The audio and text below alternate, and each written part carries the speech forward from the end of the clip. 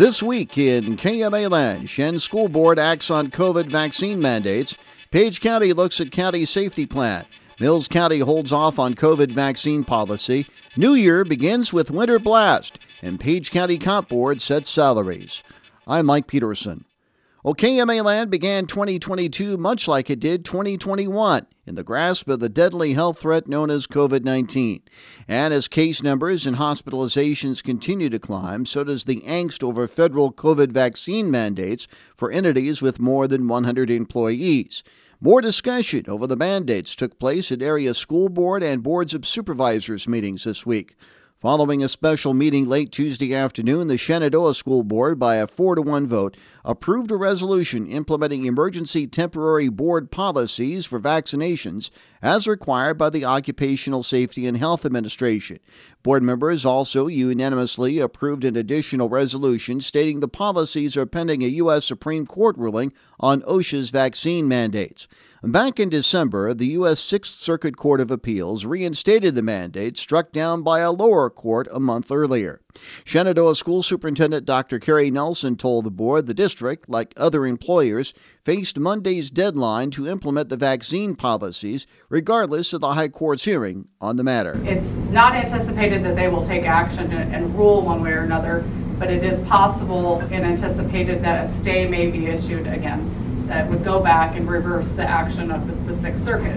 In the event that does not happen on Monday the 10th, today's 4th, so within 6 days, OSHA will be within their right to enforce these policies.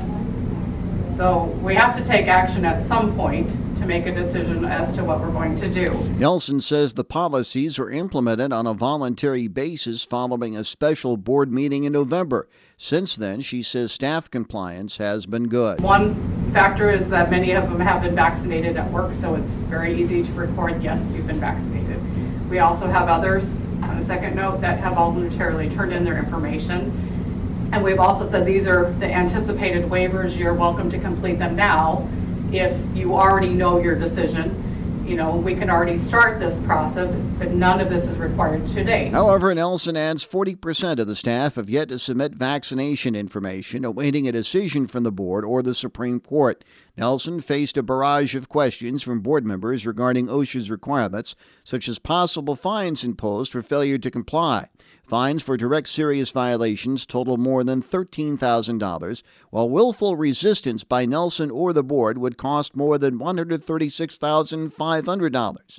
Then there was the question as to who would decide on medical or religious exemptions. The superintendent says she has accepted that responsibility and has approved all but one exemption. One other question involved whether staff members must pay for testing. Now, according to all of this, it says it's at the employee cost, correct? That's correct. So if it's at the employee cost, if they can access a free test, they can submit that to Test Iowa and get a result and turn it in within 7 days. My current intent is to accept that. Board member Jeff Heiser cast the lone dissenting vote, calling OSHA standards an unfunded mandate. While saying he's also against the mandates, board member Benny Rogers says the district's been put in a position and a decision had to be made. Despite casting a similar vote in favor, board member Clint Wooten expressed concerns over the impact on staff members. Everybody in this room knows that every person cannot be put in the same box. And with saying that, if you're vaccinated or not, that's your choice. But we can't put a financial strain on those people that don't want to be vaccinated. So I guess the testing is where I'm having trouble with it. Because we all know our teachers should make more money anyway, and now you want to shove that at them? While saying she agrees that vaccine mandates are not right, Board President Jean Fichter says she understands the position the school district is in and that it can't take the risk of being fined. Board member Adam Vanderfleet agreed, saying no action would have been too risky. Page County officials, meanwhile, explored revamping the county's safety department as an important deadline for COVID vaccination compliance approached. Meeting Monday morning, the board held a discussion on adding an additional employee to handle safety compliance, as well as other human resources duties, or adding the responsibilities to each department head. Currently, the county has a contract with an outside consultant to oversee safety issues. Last week, the supervisors approved a policy to comply with an OSHA mandate that requires all employees to be vaccinated or provide a weekly negative test. The board also approved the purchase of a software program to manage tracking of the testing and vaccination statutes. Supervisor Chuck Morris says the board needs to ensure that every department is compliant with the mandate. Everybody's going to be inconvenienced. Each department head, each employee, it's going to be not fun. But where the collection of data, there has to be a central point. So the software that we approved last week would be managed, I believe, by the auditor's office. And then we're going to have a lot of input from department heads to make sure that that data gets there and gets recorded. Supervisor Jacob Holmes says the county is right near the 100 mark, which includes seasonal and part-time employees. I'm guessing that somebody working less than 2 weeks a year, 40, 50, 70, 60, 70 hours would not be very hard to maybe, that could be something could be adjusted there if how much they're even needed at that low amount. We could pretty safely be less than 100 then with several choices there. But otherwise, we're getting into a nightmare. This sounds like a nightmare.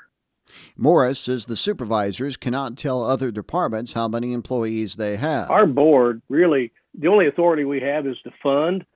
Operationally, if conservation or the sheriff department, they want to put 10 deputies on or 10 reserves on, that's theirs, until they get to a point where they're contrary to the living inside a budget. And then I guess our thing is we'll cut the budget, but operationally that's beyond our scope of authority. Following discussion, the board tabled the issue, saying they need more information on how other counties are handling reporting compliance. Another lengthy discussion over COVID vaccine mandates took place at Tuesday's Mills County Board of Supervisors meeting. Supervisors Chair Richard Crouch provided KMA News with the board's reasoning to formally establish a potential policy. To approve in good faith pursuant to a federal government mandate the OSHA COVID-19 vaccination, testing, and face covering policy enforcement contingent on Supreme Court ruling. However, Crouch says those in favor of the regulations at the meeting Tuesday were hard to come by, and many expressed concerns over the federal agency telling counties how to take care of their own people. One lady says, why can't we take care of our own people? Why do we have to be told or pushed into a corner to take care of our people? That was one of the big issues, is why are we being pushed into this? Crouch says he and the board hope the regulation isn't even something they need to worry about after this week. The Supreme Court's ruling on the case had not been issued as of this recording of this week's program. KMA Land also began 2022 with the year's first winter weather event, a storm that failed to live up to the hype as far as snowfall amounts are concerned, but still packed plenty of wallop, and area snowplows were busy just the same. Fremont County secondary road crews battled snow and ice over a 3-day period. County engineer Dan Davis tells KMA News activities actually began last Friday evening when freezing fog left an ice coating on some county pavement. The seal coats are the worst. They're so thin and everything that the fog, the temperature of the pavement there, because they're so thin, gets cold pretty fast, and we kind of get ice developing from just that fog. And so we did go out Friday evening and, get some material down on that. While personnel returned to the county shop at 8 last Saturday morning, Davis says crews waited to see how much snow the storm actually produced before venturing out again. He says snowfall was less than originally projected. We're in a dry area is what I understood, and the snow was melting and not reaching the ground like they thought it would. But then the wind was picking up, and we started getting enough, and they went out and plowed, I think, until about 5 o'clock, and then went back again Sunday for a few hours and got some drifts knocked down again and some material down. Likewise, Shenandoah City plows were out in full force on New Year's weekend. Shenandoah City Administrator A.J. Lyman. The challenging part was all the wind, and I think we dodged a bullet not getting as much snow as was originally forecast, but I think when it came in kind of slower than expected at least, and with the wind blowing it all over the place, kind of gave the guys a break. I know they went out and sanded it where they could, and then they came back and pushed snow. But it's always good to get the first one out of the way without it being too major. In addition to snow removal efforts, crews still face the continuing cleanup from the December 15th derecho as piles of tree limbs remain on certain city streets. Discussion regarding salaries for elected officials took place at this week's Page County Compensation Board meeting. During a meeting Tuesday afternoon at the courthouse, the Comp Board, consisting of 2 citizen representatives of the supervisors and 1 each from the auditor, recorder, treasurer, attorney, and sheriff, voted to recommend an 18% increase in salary for the sheriff, 7% each for the auditor and attorney, and 6% for the other elected officials in the county. The recommendation comes after the sheriff's representative asked the board for a 40% increase. At the start of the board's meeting, Supervisors Chair Alan Armstrong cautioned the board against giving such a large increase to one department for fear of what it could do to the rest of the county's budget. That could increase because all the deputies are affected and everybody else. It could affect us as much as $411,000 in additional payroll, which I'm not sure how Jacob and Chuck would feel, but I'd very be concerned what we can do with that much money coming out of our pockets as the board. You know, would we have to make cuts on payroll? Would we have to cut personnel? Cut everybody else's? I mean, it gets very, very complicated. The large request for an increase in the Sheriff's Department came following the passage of the Back the Blue Act last summer, which says sheriff's salaries can be comparable to police chiefs in cities with similar populations as the county. Sheriff Lyle Palmer was asked if the rest of his staff will get a similar raise to him.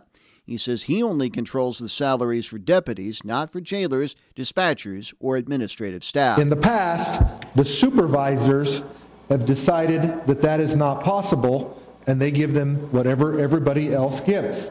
And under this law, I would have liked to have seen it also where obviously our legislators and our governor put this in writing of a shall set, not shall compare or shall comply, it's a shall set, to where they did. I would have also liked to have seen our corrections and our dispatch in there. Palmer says the county's jailers in particular need a raise to make their pay competitive with other counties in the area.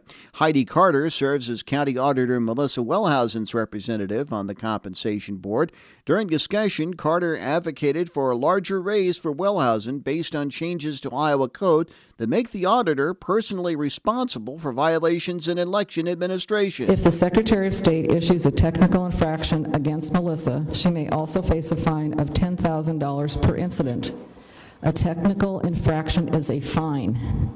It is not covered by county bond or liability insurance.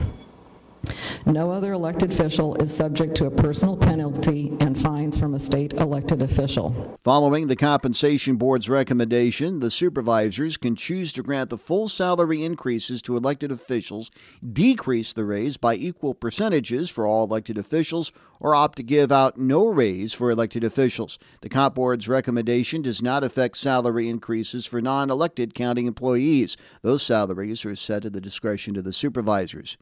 Page County officials also finalized the county supervisors' districts and voting precincts this week. At its Tuesday morning meeting, the county's Board of Supervisors approved a redistricting and re-precincting plan taking effect for the 2022 elections.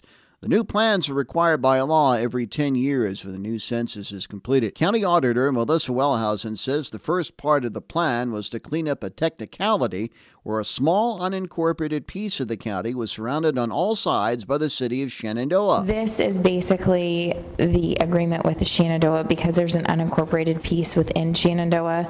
It requires the county and the city of Shenandoah to basically have an agreement stating that the county is combining the unincorporated territory of that portion of Grant Township surrounded by the city of Shenandoah into the Shenandoah Ward 2. Wellhausen says the piece of land currently has no residents. The 3 supervisors' districts will remain largely intact following work by a temporary redistricting committee.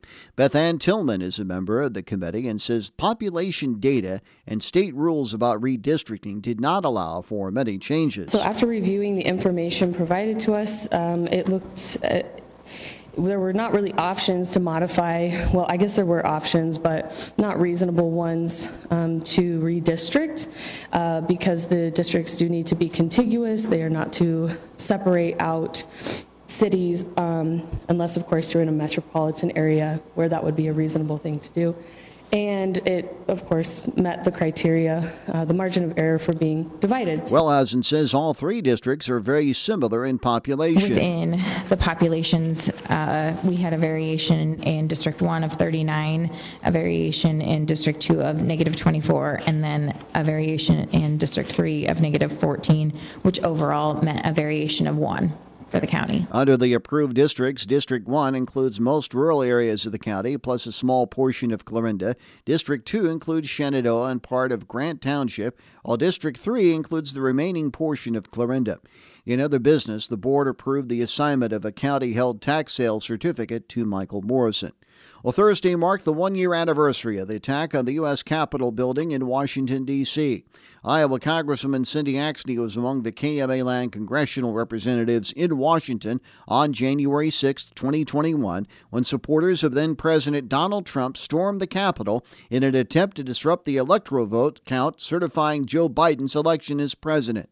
Axne reflected on the anniversary of the attack on KMA's Morning Line program Thursday morning. It was a violent mob who attacked the Capitol with an intentional plot to overturn an election. It put lawmakers at risk, and not only did it put lawmakers at risk, it put the lives of Capitol police officers, all those working in the area, those in the cafeteria, etc., in harm's way. It hurt their families, and it hurt their lives for the foreseeable future. The West Des Moines Democrat also reacted to the results of two polls released this week in connection with the anniversary. A new poll by the Washington Post and the University of Maryland indicated 34% of Americans think violent action against the government is sometimes justified. Plus, a CBS News poll also released this week indicated 62% of Americans said they expect violence over losing in future elections. Axne calls the poll results sobering and gut-wrenching. There's just no time in this country where Americans should believe that it's right to attempt to overthrow a government or to cause harm to their own government. It defeats the purpose of the opportunities that we can bring to the people in this country. We've got to work together. It's why we've got to make sure that we don't sweep this issue under the rug, that we continue to look for opportunity to make sure it never happens again. That's why Axne says she continues to support the efforts of a bipartisan congressional commission investigating the Capitol attack. While saying she's pleased with the January 6th Commission's efforts thus far, the Congresswoman says it must continue to seek the facts. Iowa lawmakers returned to the State House Monday for the 2022 Iowa General Assembly.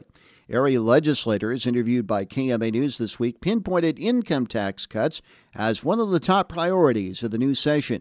Speaking on KMA's Morning Line program Monday morning, State Representative Dave Seek says the legislature is in prime position to enact tax cuts since the state's economy has largely weathered the COVID-19 pandemic. We experienced quite a bit of income growth, being the fact that we didn't hardly shut down our economy at all. And so we have a lot of money sitting there, and everybody's always wanted to do it, but we didn't always seem to have the funds available to make any type of transition or big tax cut. State Representative Tom Moore discussed other priorities facing lawmakers.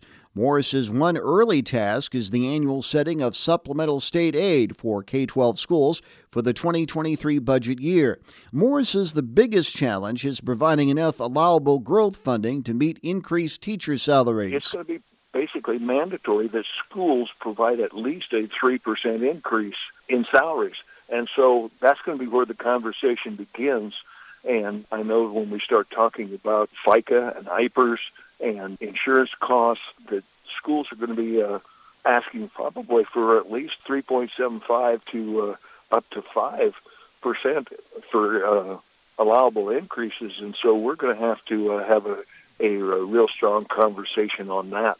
One emerging issue this session involves the use of eminent domain for projects such as Summit Carbon Solutions' CO2 pipeline proposed for portions of western Iowa. That wraps up This Week in KMA Land.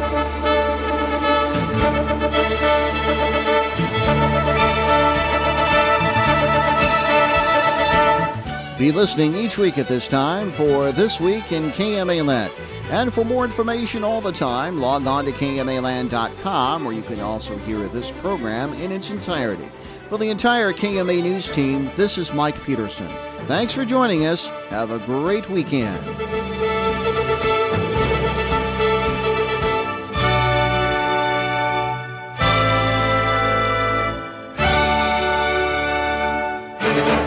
This has been a presentation of KMA News.